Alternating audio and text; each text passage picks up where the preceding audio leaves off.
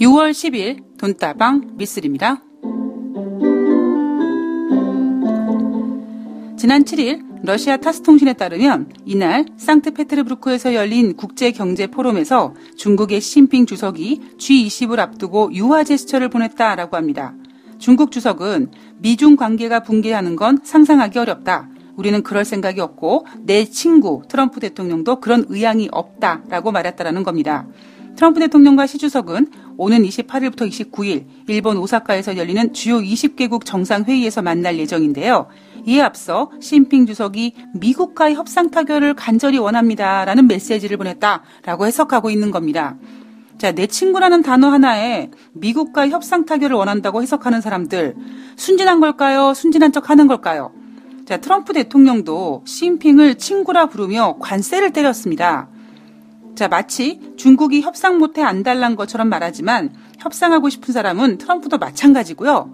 협상이 되기 위해서는 시진핑이 항복하면 됩니다. 자, 문제는 그게 어려워서 안 된다라는 거죠. 돈다방 미쓰리 시작하겠습니다.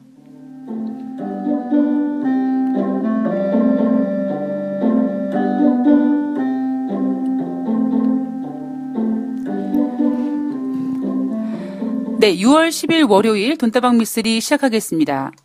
지금 미국과 중국의 긴장감이 팽팽히 유지되고 있는 가운데 시진핑 주석의 입에서 트럼프 대통령을 친구라고 호칭했다. 자, 그렇다면 앞으로 이런 불안감들이 좀 해소되고 증시가 계속 올라가서 내가 좀 돈을 벌었으면 좋겠다라고 생각하고 있는 투자자들은 시진핑 주석이 트럼프 대통령을 내 친구라고 표현했으니 이제 G20 정상회의에서 좋은 만남이 만들어질 거고 그 좋은 만남을 통해서 이제 조만간 미중 무역 협상도 이제 끝날 것이다. 특히 지난주에 멕시코와 미국과의 무역 협상도 이미 끝났으니 이제 남아있는 미국과의 중국과의 협상 이것도 이제 곧 마무리되지 않을까.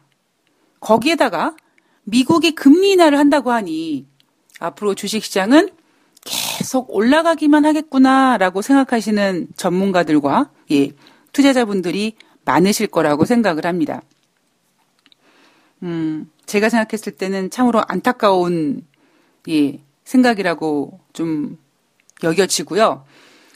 트럼프 대통령이 중국한테 관세를 때리기 전에 그리고 늘 트럼프 대통령은 자기 입으로 시진핑 주석에 대해서 우리는 친구다. 우리는 좋은 관계다. 라고 얘기했습니다. 트럼프 대통령이 시진핑 주석한테 친구라고 얘기하면서 관세 때린 거는 어떤 협상의 제스처고 시진핑 주석이 트럼프 대통령을 친구라고 얘기한 거는 항복의 제스처다. 이렇게 해석하는 거는요. 제가 시진핑 주석이면 상당히 좀 자존심이 상할 것 같습니다. 자, 그리고 이날 시진핑 주석이 내 친구 트럼프 대통령도 그런 의향이 없다라고 했지만 이미 시장에서는 뭔 소리야. 두 나라가 서로 뒤에서 지금 하고 있는 그 어마어마한 일들이 얼마나 아직까지 많이 진행되고 있는데 라고 분석하는 분들도 물론 계십니다. 제가 앞서 방송에서도 말씀드렸듯이 중국은 이미 지난 31일에 미국을 겨냥해서 자국의 기업의 권익을 침해하는 외국 기업을 신뢰할 수 없는 실체 명단, 즉 블랙리스트에 포함하겠다. 그렇게 선전포고를 했고요. 또 지난 주말에는 중국 국가발전개혁위원회가 국가안보위협에 대응하기 위해서 국가기술안전관리 리스트를 만들 예정이다라는 보도도 지난 8일 날 나왔습니다. 그리고 또한 스티븐 무누신 재무장관은요. 지난 9일 날 트럼프 대통령이 이달 말 정상회담에서 무역 협상과 관련된 진전이 만약에 없을 경우에 기꺼이 추가 관세를 부과할 것이다라는 이야기도 했습니다. 특히 지난 9일 스티븐 무누신 재무장관의 그 CNBC와의 인터뷰를 보면은요. 미국이 올 상반기에 중국을 환율 조작국으로 지정하지 않았는데 말이죠. 라는 얘기를 합니다. 즉 그 얘기는 어느 시점이 되면 중국을 환율 조작국으로도 지정할 수 있다라는 의미겠죠. 제가 앞서 이 미국과 중국과의 긴장감이 팽팽히 유지될 때, 즉 지난주에는 미국과 멕시코와의 무역 협상에 관련된 이슈가 워낙 부각되다 보니 불쌍한 멕시코에 대한 이야기를 좀 많이 했고 그리고 멕시코의 생살 여탈권을 쥐고 흔드는 트럼프에 대한 이야기를 주로 많이 해드렸습니다만 그 앞선 한 주에 제가 미국과 중국과 이 무역 협상 과정을 말씀드리면서 두 나라가 히든카드를 쥐고 있을 거다. 그 히든카드가 글쎄요, 뭐 중국 같은 경우에는 오히려 히토류를 미국으로 수출하지 못하게 할 것 같다라는 카드를 고려하고 있다라는 내용이 나왔습니다만 오히려 대두 수입을 금지시키는 카드를 먼저 내놨죠. 그러다 보니 미국 내에서는 아이고 중국 저것들이 히토류 이제 우리에게 수출 안 하겠구나. 우리 어떻게 하지? 이런 긴장감을 유발했습니다. 물론 중국은 또 다른 카드가 있겠죠. 뭐 자기네가 피 흘리는 거를 감안하고도 보유하고 있는 미국 국채를 시장에다가 겁나 내다 팔 수 있을 거고요. 마찬가지로 미국도 중국을 조질 수 있는 그런 히든 카드가 있을 겁니다. 그 중에 하나가 환율 조작국으로 중국을 지정하는 것도 물론 포함이 되는 거고요. 이번 주 일정에는 포함되지 않았지만요. 이제 주 후반으로 갈수록 6월 중순, 중후반, 6월 15일이 될지 16일이 될지 모르겠습니다만 트럼프 대통령이 이제 재선에 출마하는 그 선언을 이제 공식화할 것이다라는 일정도 나와 있고요. 그리고 지금 제가 가지고 있는 일정으로 봤을 때는 6월 17일 날 중국 제품 3,250억 달러에 대한 공청회가 열립니다. 그리고 6월 24일 날 그 공청회에 대한 검토 의견을 발표하게 되죠. 즉 6월 28일부터 6월 29일까지 일본 오사카에서 열리는 주요 20개국 정상회의가 열리기 전에, 즉 6월 24일 날 미국은 3,250억 달러에 대해서 관세를 때렸을 때 미국 소비자들이 얼만큼 타격을 받을 것인가라는 것을 지금 계산 중이라는 거고 그 계산이 끝난 것을 6월 24일 날 검토하겠다라는 겁니다. 즉 제가 이 부분에 있어서 트럼프 대통령이 6월 28일부터 6월 29일까지 최후 통첩을 중국에게 한 거다. 이런 말씀을 제가 드렸습니다. 제가 지난주 멕시코와 미국과의 무역 협상에 대한 그 이슈를 전해드리면서 작은 승리가 필요했던 트럼프 대통령이 약자인 멕시코를 괴롭혀서 백기를 들게 했다. 뭐 이런 이야기를 전해드렸는데요. 작은 승리를 얻은 트럼프 대통령이 이제 그 승리를 발판으로 그 자신감을 얻고 아마 중국을 더욱더 압박할 가능성이 높습니다. 자, 오늘 돈다방 미쓰리에서는요. 이번 주 주중에 우리 개인 투자자분들이 어떤 시나리오를 가지고 있어야 되는지 뭐 제가 여러분들한테 시나리오를 제시해 드린다기보다는 여러분들한테 저는 미쓰리는 이런 시나리오를 가지고 있습니다라는 것을 여러분들께 알려드리고 싶은 거죠. 자, 우선 그 내용을 본격적으로 전해드리기 전에요. 우선 글로벌 이슈 체크를 먼저 좀 잠깐 해볼 텐데요. 우선 미국과 멕시코에 대한 이야기를 먼저 해보도록 하겠습니다. 뭐 이 부분에 있어서는 제가 지난주에 멕시코에 대한 생각만 하면 마음이 좀 아파요. 작은 승리가 필요했던 트럼프 대통령이 그 약자인 멕시코를 쥐흔들었고 자기 손에 피 안 묻히고 멕시코를 굴복시켜서 불법 이민 문제 해결하게끔 만들었고 그 해결하게끔 만든 카드가 바로 관세 부과라는 점. 그래서 제가 트럼프 대통령이 돈지랄 한다. 여기서 얘기하는 돈지랄은 돈을 펑펑 쓰고 다니는 게 아니라 돈이라는 걸 가지고 다른 약자를 괴롭힌다. 이렇게 표현을 해드렸는데요. 제가 그래서 지난주에 표현해드렸던 그 표현 중에 하나가 트럼프 대통령이 멕시코를 마치 우리가 옛날에 쥐 잡을 때 그 끈끈이를 이렇게 바닥에다 놓고 쥐가 거기다 달라붙었는데 오히려 바둥바둥거리고 살아나려고 하면 더 끈끈이한테 붙는 아주 잔인한 카드를 내놨다라는 말씀을 전해드렸습니다. 자, 거기에 대한 이야기가 지금 미국 내에서 지금 불거지고 있는데요. 관세부가 위협한 지 8일 만에 멕시코가 백기를 들었습니다. 국경 통제를 대폭 강화하는 방안들을 모두 수용했고요. 거기에다가 멕시코가 미국산 농산물을 더 많이 사주기까지 했습니다. 제가 어제 방송에서 트럼프 대통령이 그렇게 갑질을 하기 위해서 태어났고, 그러나 뭐, 돈이 있는 권력자가 이것저것 괴롭히고 휘둘려서 많은 사람들한테 눈물을 나게끔 만들고, 결국 그러면 그 위에 누가 있겠느냐? 민심이 있을 거다라는 말씀을 어제 전해드렸는데, 트럼프 대통령이, 멕시코가 백기를 흔들자, 관세 카드 일단 무기한 연기시켰습니다. 근데 제가 이 관세를 무기한 연기했다라는 소식을 여러분들께 전해드리면서 끈끈이라고 표현했던 이유는 뭐냐면 이 관세에서 절대 자유롭지 못하다는 거죠. 언제든지 미국은 멕시코가 약속을 잘 지키는지 안 지키는지를 계속 관찰한 다음에 여차하면 저는 제가 만약에 트럼프면 뭐 중국과 무역 분쟁하면서 그 받는 스트레스 있잖아요. 이거를 멕시코에다가도 언제나 풀 수 있다라는 거죠. 저는 인간이 살아가면서 우리가 흔히 얘기하는 스트레스, 일명 화병이라는 거를 어떻게든지 저는 풀어야 된다라고 생각을 하거든요. 뭐 예를 들어서 뭐 그게 남자분들 같은 경우에는 뭐 좀 뭐 웃기는 얘기는 아닌데 좀 노골적인 표현을 좀 해드리면 정신적으로 스트레스를 상당히 많이 받는 직업을 갖고 있는 분들일수록 어찌 보면 뭐 그 성적인 문제에 대해서 더 퇴폐스럽고 뭐 더 좀 그렇더라. 뭐 이런 이야기도 있습니다. 그렇듯이 또 여자분들 같은 경우에는 스트레스 해소 같은 경우에는 뭐 친구분들이라든가 아는 지인분들과 만나서 몇 시간 동안 쪼잘쪼잘 얘기하고, 예, 친구랑 뭐 한 4시간 계속 전화통화하면서 뭔가 아쉬워서, 야, 너 오후에 시간 되니? 아니, 시간 괜찮은데? 그래, 우리 그러면 자세한 얘기는, 예, 만나서 얘기하자.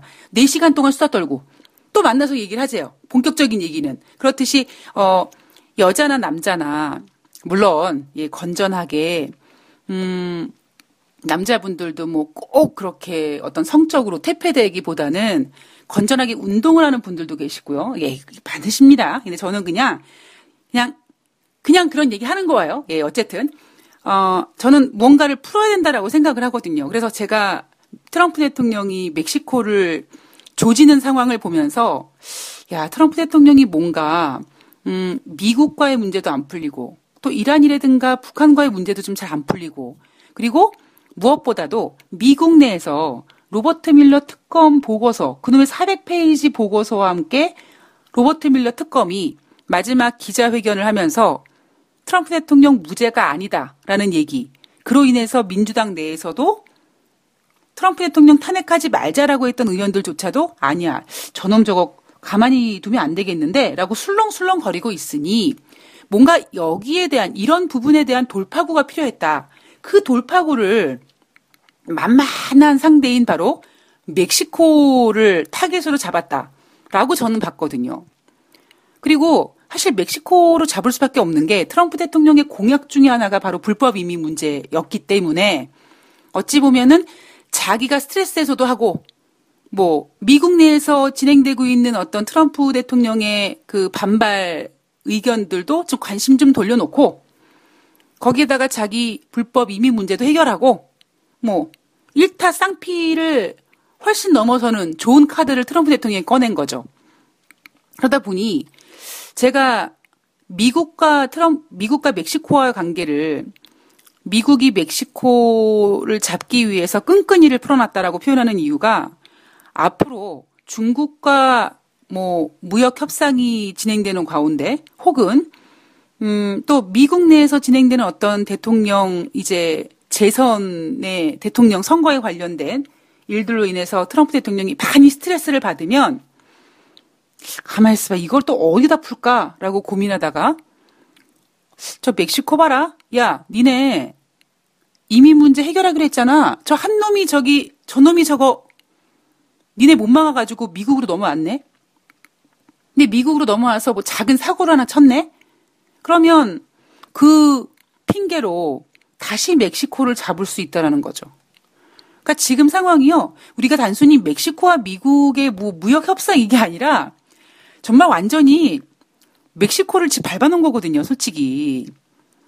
자, 제가 여러분들한테 앞서 이런 이야기를 해드렸죠. 그러면서 야, 미쓰리는요 멕시코에 대한 생각을 하면 좀 마음이 아파요라고 말씀을 드렸는데, 자, 지 내용들을 보면은요, 미국이 불법 이민자 단속하고 그다음에 감시합니다. 이게 무슨 내용이냐면, 어이 멕시코 니네 트럼프 대통령이 자기 손에 피 안 묻히고 자기네 병력을 쓰지 않고 자기네 돈을 쓰지 않고 멕시코에다가 니네 저기 뭐 과테말라라든가 온두라스, 엘살바도르 그쪽의 이민자들이 멕시코를 통해서 미국으로 넘어온다. 그거 하여튼 니네 걸리기만 해봐. 니네 멕시코 죽는다. 이렇게 한 거거든요. 그래서 멕시코 국경을 통해서 미국으로 못 건너오게 멕시코 자체 내에서 군사를 풀어서 멕시코 장벽을 감시하게 했고, 그리고 또 하나, 그 이민자들이 미국에 와서 망명 신청을 할 때 이 미국이 야, 알았어. 망명 신청 이거 심사 기간 동안 너 멕시코 가 있어. 그래서 멕시코로 돌려보냅니다. 멕시코에 머무르고 해요. 그래서 그 이민자가 멕시코에 머무르면서 뭐 좀 기간이 걸리니 그 기간 동안 먹고 살기 위해서 일자리라든가 건강보험, 교육 이런 거 모두 멕시코가 지원하게 됐습니다. 여기에다가 멕시코가 미국산 농산물을 더 많이 사주기로 했어요. 자, 트럼프 대통령 입장으로 봤을 때는 사실 저 개인적인 생각으로는 트럼프 대통령이 작은 승리를 했다라고 생각합니다. 왜냐하면 상대가 너무 약한 거죠. 약한 애를 조지고 자기가 마치 큰 승리를 얻은 것처럼 행세하는 것처럼 저는 치사빤스한 게 없다라고 생각하거든요. 그런데 트럼프 대통령 입장에서는 자기네 미국 병력 쓰지 않고 멕시코 국경을 감시하고, 그리고 자기네 돈을 쓰지 않고 미국으로 망명하려고 하는 이민자들을 멕시코로 돌려보내서 거기에 관련된 모든 비용을 멕시코가 내게 했고, 얼마나 좋습니까? 여러분 생각해 보세요. 만약에 이 과테말라라든가 온두라스, 엘살바도르 그 이민자들이 혹여 멕시코 국경을 통해서 미국으로 건너와요. 이거 불법이죠. 그러면 멕시코 군인이 그 온두라스라든가 과테말라, 엘살바도르를 그런 이민자들을 만약에 총으로 쏴 죽인다.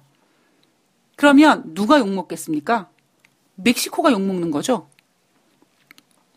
트럼프 대통령 아마 너무 좋아서 잠을 못 잤을 거예요. 근데 사실 뭐 너무 좋아서라기보다 트럼프 대통령은 이미 알고 있었죠.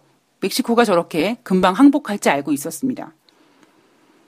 자, 작은 승리를 거머쥔 트럼프 대통령의 자신감이 자, 앞으로 G20 정상회의를 계기로 중국까지 조질 수 있겠느냐? 이거는 힘든 일이죠. 네. 제가 여러분들한테 주식 매매를 하실 때, 특히 여러분들이 처음에 주식을 하실 때 돈을 벌기 위해서 주식을 시작하셨지만, 여러분 거의 증권계좌는 계속 투자금을 입금만 하는 입금계좌로 사용하시고, 수익금을 한번 제대로 출금 못 하시잖아요. 그래서 제가 여러분들한테 이 손맛이 중요하다. 굳이 뭐 내가 투자금 전액을 매매를 잘해서 큰 수익금을 얻는 거 쉽지 않다라는 거 여러분 아셨을 겁니다. 그러면 내가 작은 금액이라도 분할 매도를 통해서 뭐 최대한 그 고점에서 한 주 정도 매도하더라도 그 고점을 내가 잡는 그 손맛이 중요하다. 제가 여러분들한테 그 분할 매도를 통해서 손맛이 중요하다라고 말씀드린 이유가 뭐냐면 작은 승리가 주는 그 자신감이라는 게 있거든요. 그래서 제가 이 트럼프 대통령도 지금 자신감이 사실 많이 결여되어 있었습니다. 보세요. 경제 대통령, 북한의 비핵화, 중국과 무역 분쟁 그 어떤 것도 제대로 내세울 만한 게 없잖아요. 그래서 트럼프 대통령이 뭔가 승리, 손맛을 보기 위해서 멕시코를 조진 거고, 자, 멕시코를 조져놨으니, 즉, 백기토항한 멕시코를 봤으니, 트럼프 대통령이 이제 자신감을 갖고, 자, 나 다시 이제 승리감을 얻었어. 중국 일로 와봐. 넌 뒤졌어. 이렇게 할 거라는 거죠. 자, 문제는 제가 어제 방송에서, 뭐, 우리나라 조선왕조 때 조선시대 왕인데, 황금색 옷을 못 입는다. 왜? 조선에서 최고의 권력을 가지고 있는 왕이 왜 황금색 옷을 못 입어? 그 위에 명나라 황제가 황색 옷을 입기 때문에 아니 어디 조선 따위에서 우리 중국 명나라 황제가 입는 황색 옷을 따라 입어? 그건 뒤지려고 환장한 거죠. 그것처럼 어떤 권력자 위에는 그 이상의 권력자가 언제나 존재하기 마련입니다. 저는 과연 지금 미국 대통령 트럼프 태어날 때부터 다이아몬드 수저를 물고 태어나고 그리고 글로벌에서 가장 강대국인 미국의 대통령이 됐으니 뭐 그 권력은 뭐 더 이상 어떻게 얘기하겠습니까? 거기다가 트럼프 대통령이 뭐 주변 참모들이나 이런 사람들 이야기를 잘 듣고 이렇게 온화하게 정치하는 스타일이 아니라 막말로 지 하고 싶은 지 꼴리는 대로 다 하는 스타일이잖아요. 그러면 결국 트럼프 대통령은 자기 위에 사람이 없다라는 거거든요. 그럼 그 위에 그 무언가가, 즉 미국의 대통령보다 그 무언가가 더 센 녀석이 있다라는 거는 바로 민심이다. 그 민심은요, 미국 내의 민심이 될 수 있고 그 외에 다른 나라 국민들도 될 수 있습니다. 자, 특히 민주당에서는요, 인권 문제를 가지고 관세라는 카드를 가지고 도박을 벌이고 있다라는 비판이 제기되고 있고, 민주당 같은 경우는 이번에 멕시코와의 협상에 대해서 트럼프 대통령의 말다툼만 있었을 뿐이지 그 이상도 그 이하도 아니다라고 했습니다. 결국 그 얘기는 뭐냐면 제가 아까 조금 전에 트럼프 대통령이 승리를 얻기 위해서 멕시코를 건드렸고 멕시코를 백기투항시켜서 뭔가 큰 자신감을 얻었다고 하지만 야, 쪽팔리게 그거 멕시코 이겨두고 뭘 그렇게 잘했다고 하냐? 그거 뭐 다른 거 있냐? 뭐 그게 무슨 큰 승리야? 그게 뭐 대단해? 라는 여론이 민주당에서 형성되고 있다는 거죠. 특히 민주당 대선 주자인 버니 샌더스 상원 의원이 트럼프의 변덕스러운 정책은 갈 길이 아니다라고 얘기했고요. 그리고 2012년 대선에서 공화당 후보였던 롬니 상원 의원이 내년도 대선에서 트럼프 대통령 지지하지 않겠다라고 했습니다. 어떤 방식으로든 멕시코를 벌주는 것은 매우 나쁜 일이어서 미국이 분명히 거기에 대한 비싼 대가를 치르게 될 것이다라고 합니다. 제가 다른 사람 눈에 눈물 흘리게 만들면 본인은 피눈물 나게 된다. 이거는 거의 전 철칙인 것 같아요. 예. 미쓰리는 제가 그동안 뭐 앞서도 한번 말씀드렸지만 뭐 이것저것 뭐 주섬주섬 골라보면 미쓰리의 시나리오가 맞는 부분이 상당합니다. 특히 가장 충격적이었던 거는 올해 금리 인하, 미국의 금리 인하였고 뭐 유가에 관련된 거. 유가가 작년엔 증산한다. 올해는 오펙에서 6월 달에 증산하지 않을 것이다. 그리고 제가 지금 또 시나리오 쓰고 있는 거는 야, 저렇게까지 다른 나라 국민들한테 눈물 나게 만드니 미국 국민들은 당연히 피눈물 나게 될 것이고 트럼프 대통령은 절대 대통령 재선 어려울 것이다. 민심이 하늘에 닿을 거거든요. 민심이 조만간 천심이 될 거기 때문에 미쓰리는 트럼프 대통령이 재선에 당선되기 어렵다라고 보고 있습니다. 과연 이 시나리오가 맞을지, 예. 그리고 미쓰리가 생각하는 대로 미국이 지금 금리 인하를 한다고 해서 다른 전문가들은 지금의 상승이 계속 간다고 얘기하지만 저는 아니올시다라고 하고 있는데 과연 거기에 대한 시나리오가 어떻게 될지는 앞으로 지켜봐야겠죠. 자, 2부에서 이번 주에 진행되는 우리 일정들 투자자분들께서 좀 체크해야 될 것들 꼼꼼히 체크해 드리도록 하겠습니다. 2부에서 뵐게요.